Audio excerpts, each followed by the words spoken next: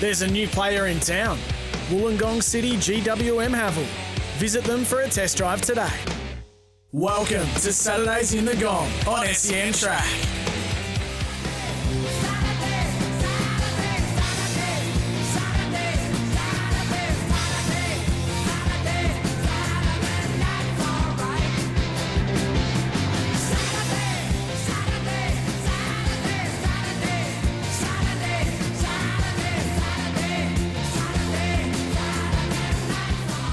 If that doesn't put you in the mood for a big Saturday, nothing will. Listening to Elton John belt that out, Mitch Jennings, I feel I can tackle every Group 1 race at Rose Hill today and find the winner. Makes me feel 10 foot tall and bulletproof, that play on. I believe he's on Little Bros as well. He just texted me before, Elton. I think he's on that. Yeah, impressive last start winner in the Blue Diamond Stakes. So I think he's on Little Bros. He's got the Sky facilities beamed straight into his London mansion, no doubt. Indeed. All over that runner as well. We're here thanks to our fantastic hosts, Wollongong Golf Club, which is amazing this morning. I was at the Karela Golf Club yesterday, Geno, for a function, and it looked sensational. I reckon if you're a greenkeeper at a golf club and you can't have your course in tip-top condition right now, you never will, because rain and sunshine, two vital ingredients to have green grass. So if you can't have your course looking supreme, you better get a new gig. Yeah, indeed.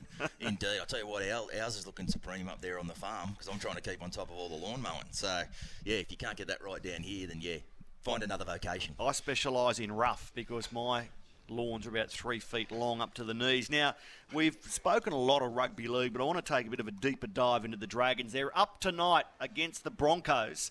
Brisbane, St George Illawarra, Suncorp Stadium. Very settled Brisbane. They've lost their winger, we know that, but Arthurs comes in. Corey Oates is out. So the Dragons, no Toby Couchman. Because of concussion protocols, Michael Molo comes in. So really both sides are settled. Here's what the Dragons did last week against, they played on Sunday night against Gold Coast, and here's the result. There in the 17 tonight, and a switch for Anthony Griffin. Sloan goes straight through them. Little backing up in his first game as a St George Illawarra Dragon. Jacob Little puts the red V on the board. Shoving match with the forward. Through Bird to the middle! Blake Laurie!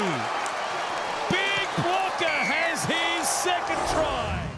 And Blake Laurie is the joint leading try scorer at St George Illawarra. Mitch Jennings, I never thought I'd say that. How good for blocker. I saw him this week. He kept coming up to me going, everyone just wants to talk to me about Alex Twal. He goes, they become synonymous with each other. And I said, well, blocker, sorry, I wrote that as well. Well, you know what? On NRL Tonight this week, we played Alex Twal dropping his lollies over the goal line. Game 104 still after his first NRL try. Straight into Blake Laurie, now scoring, I think it's twice in 12 games. So when you're a proven finisher now, like Blake Laurie is, you don't do what Alex Twal did. He just wasn't used to a Blake Laurie, now polished at the finish. He also got across and saved a try earlier in that one too, big blocker. I thought he was outstanding, start to finish in that performance. Absolutely, and good to see some spark from Tyrell Sloan. It was good. It was interesting, isn't it, just listening to that call. Warren Smith, Anthony Griffin. Now, I'm not sure of the context of what it was being mentioned, but at 12-2, those drums were beating. The pressure seemed to be on big time. There were some soft tries that they conceded too, it's got to be said, despite the fact that they started the game overall quite well. But Sloaney came through there, and it's what we've seen him do at junior level. We've seen him coming through, and we've seen him doing flashes at NRL level. But yeah, it was great for his confidence. I think he's copped a lot of criticism, been under a lot of pressure to come in there and play in a bit of an unfettered way too. That's what we're so excited about, watching him play. And I've spoken to him a lot recently leading into the season. Jaden Sullivan this week as well, and the quantum leaps both those guys have taken in maturity through that period, obviously seeking the release, but then having some sort of heart-to-heart conversations, and they just are in really, really good headspace, which bodes well. Are you tipping them to beat the Broncos tonight? I'm not, no. Okay. I'm not, and I'm very interested what, to see. Play well but not win? Well, we'll see if they play well or not. I mean, they had to beat whoever was in front of them last week, but it's got to be said, the Titans were abysmal.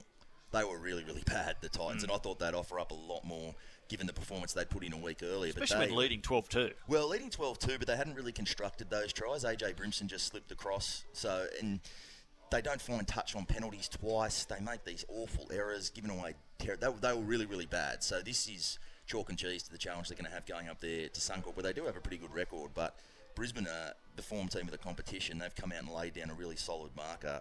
It's a step up, so I think they would be too much to handle for just about any team at the moment in the tipping stakes, so I can't bring myself to tip the Dragons. So we'll see. It has to be a strong performance because you can quickly wash away all the good from last week if it becomes, you go out of that game with a whimper. So very keen to see what they do produce tonight, but I just think I can't see any other avenue other than a Broncos victory up there. Maybe a letdown would be the only thing that could happen. Brisbane have started so strongly with some big games, so we'll see if they can maintain it. But I'm on the Broncos in that one. Okay, well, so Sloane had spark last week. We know that Sullivan is still there, Amone in the squad, but as you mentioned earlier, along with the Illawarra Mercury editor Tim Barrow, you don't expect Talatau Amone to come in given the win last week. We'll have to wait and see an hour before kick-off for confirmation of that. The Couchman brothers, what's the news around them this week?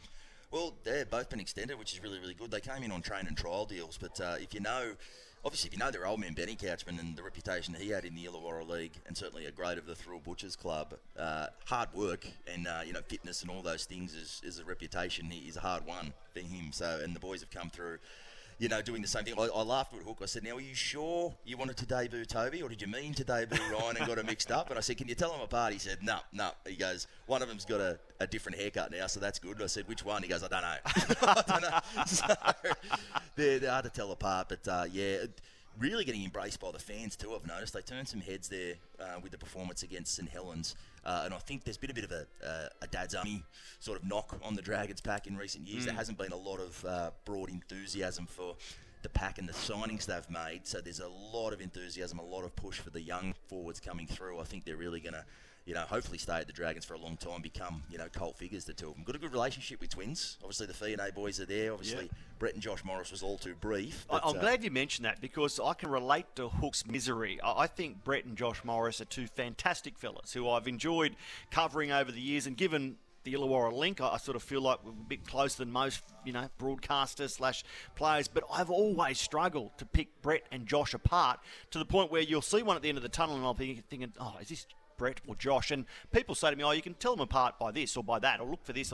I've never been able to do it, and I feel so rude that I don't know, is that Brett or is that Josh? I found them a bit easier. I found out by the end, maybe because Josh wasn't at the club when I've been covering the Dragons, so it was Brett only, so he could get it right. The Fionnay boys I can tell apart. Max is a bit more robust, and obviously Matt helps us out with that tattoo down the neck. But Toby and Ryan, no chance. I got no idea. When I was writing that story, I was getting our photos, and even in our system, they were saying Toby or Ryan Couchman, and I had to send them to Benny on the phone and go, "Mate, is this Ryan?" He said, "Nah, that's Toby." So I needed to go to the source to even tell them apart. I remember when Andrew and David Fafita were coming through West's Tigers under 20s all those years ago. I struggled to tell them apart, and one of them had a bleached lightning rod in his hair one week. And I think I said, oh, thank goodness that, I forget which one it was, Andrew or David, has the lightning rod. I can tell them apart all of a sudden. Next week, they both got the bleached lightning rod in their hair. Thanks very much, boys. I don't think we're going to see any fancy hair. I don't think we're going to see that from the Couchman boys. I think they're a bit more, dare I say, blue collar in their approach to those type of things. You mentioned their dad, an Illawarra Rugby League legend. Let's spill into Illawarra and Group 7. Group 7 launched its season last night. You were there. What happened? What sort of season are we looking for from Group 7? Oh, look, it's coming along. I think some of the teams that are at the bottom of the ladder or are going to push for finals action. I think it's a very, very even competition. How many teams? We're looking at 10 going into 5. That's good. Yeah, it's going to be really, really good season. I've got no doubt. Rilla will be obviously the hunter. There'll be your usual suspects with thereabouts as far as your Gerringongs, your Warillas. I think Shell Harbour have had a couple of disappointing ones, so they'll be really wanting to push up there and get back to where, it's a powerhouse club of that competition, so they'll want to be back up there. And interesting to see, Andy Lynch was the guest speaker, obviously, between Super League and Challenge Cup. I think it was 500 games. Corey Hammond, our great mate, was the MC, and he said 400, then he said 500. I said, mate, you've just chopped 100 games off the bloke's career. What's going on here? He's James Roby-esque, is he? Like he's hundreds and hundreds of games. Hundreds and hundreds of games, and obviously, he's relocated to the South Coast, and he's taken the job there at Milton Ulladulla. So a huge thing for that club to get a coach like that to so take he moves from the north of England to Milton Ulladulla. Yeah, he was Leeds. What an idyllic move that would be. Yeah, he explained a little bit at last, but it was a bit snakes and ladders, and of course with the Yorkshire accent, I couldn't follow it in a linear fashion, Matty, we'll say. You know what? It's funny, having dealt a lot with St Helens during their pre-season tour, often I'm interviewing them and I'm thinking, I've got absolutely no idea what you just said, especially when they're puffed and speaking quickly. And I did a halftime interview when they played the Dragons, and there was a bit of social media blowback. Matty Russell, thanks for interviewing James, whoever it was. Didn't understand a word he said. Didn't understand a word. And I thought, that's good. I didn't have any idea either, so I wasn't the only one. But great to have them come to Australia, give back to local rugby league. And on the Illawarra Rugby League front, where are we at with it? The launch will be this week. We're going to have a draw with six teams running around this year, which we have touched on this show the last couple of weeks. Is a bit disappointing, but I'll tell you what, the teams that are in there that are contending, it's going to be certainly Corrimal are on the improve. They'll test a few people, probably claim a scout through the year, you would think. But Dapto, Blakey Wallace there, a burgeoning young coach, fantastic player, fantastic bloke, and he's got some artillery this year. Brad Takarangi is going to play there as well. Aaron Gray, Peter Godinay. So with what he managed to get out of a lot of the young guys in Dapto last year, that sort of added class, he's going to put them right in the frame as well. And obviously you've got your usual suspects, West Collegians. The Raw, interesting. Collegians are probably the intriguing one because it's the post-Nathan Feen era. He's obviously up there at the Dolphins. And if you're watching the Stan documentary, very hands-on Feeney. They've put him to work. He's really in the thick of it up there. So how they move past that era will be interesting. But I think with the roster, they're going to have Peter Hooper coming in. Fantastic coach, great apprenticeship, great bloke as well. So I'm, as much as 6 teams is disappointing, I'm very much looking forward to covering that season. I'm glad you mentioned the Stan documentary. I've watched the first 2 episodes of Dawn of the Dolphins. Very interesting to watch it now, knowing what's happened in the first 3 rounds. And I just think it's a fantastic insight. It's better than I expected by a significant margin. I think it's a wonderful insight in how rugby league clubs work that we don't normally get access to, and certainly not get access to a Wayne Bennett-led football club like that. So I've found it revealing, quality, and I'm hooked. I can't wait for the next few episodes now. Well, yeah, it's interesting. It can go one of 2 ways, can't it? Because you've got the documentary now. It's looking all fantastic, isn't it? But you look at Tales from Tiger Town. They jumped on that pretty early, and that ended up not looking that great, looking like a bit of a disaster. So, which is also compelling viewing in itself. We have to do more of it. Coaches guard this, particularly in rugby league. They guard the inner sanctum. They don't want to give this stuff away. But if you look at American sports, the amount of fly-on-the-wall docos they do that are just absolutely enthralling. We've got to do it. Rugby league's got to do more of it. We're seeing it in a lot of sports as well, obviously Formula One as well on Netflix there.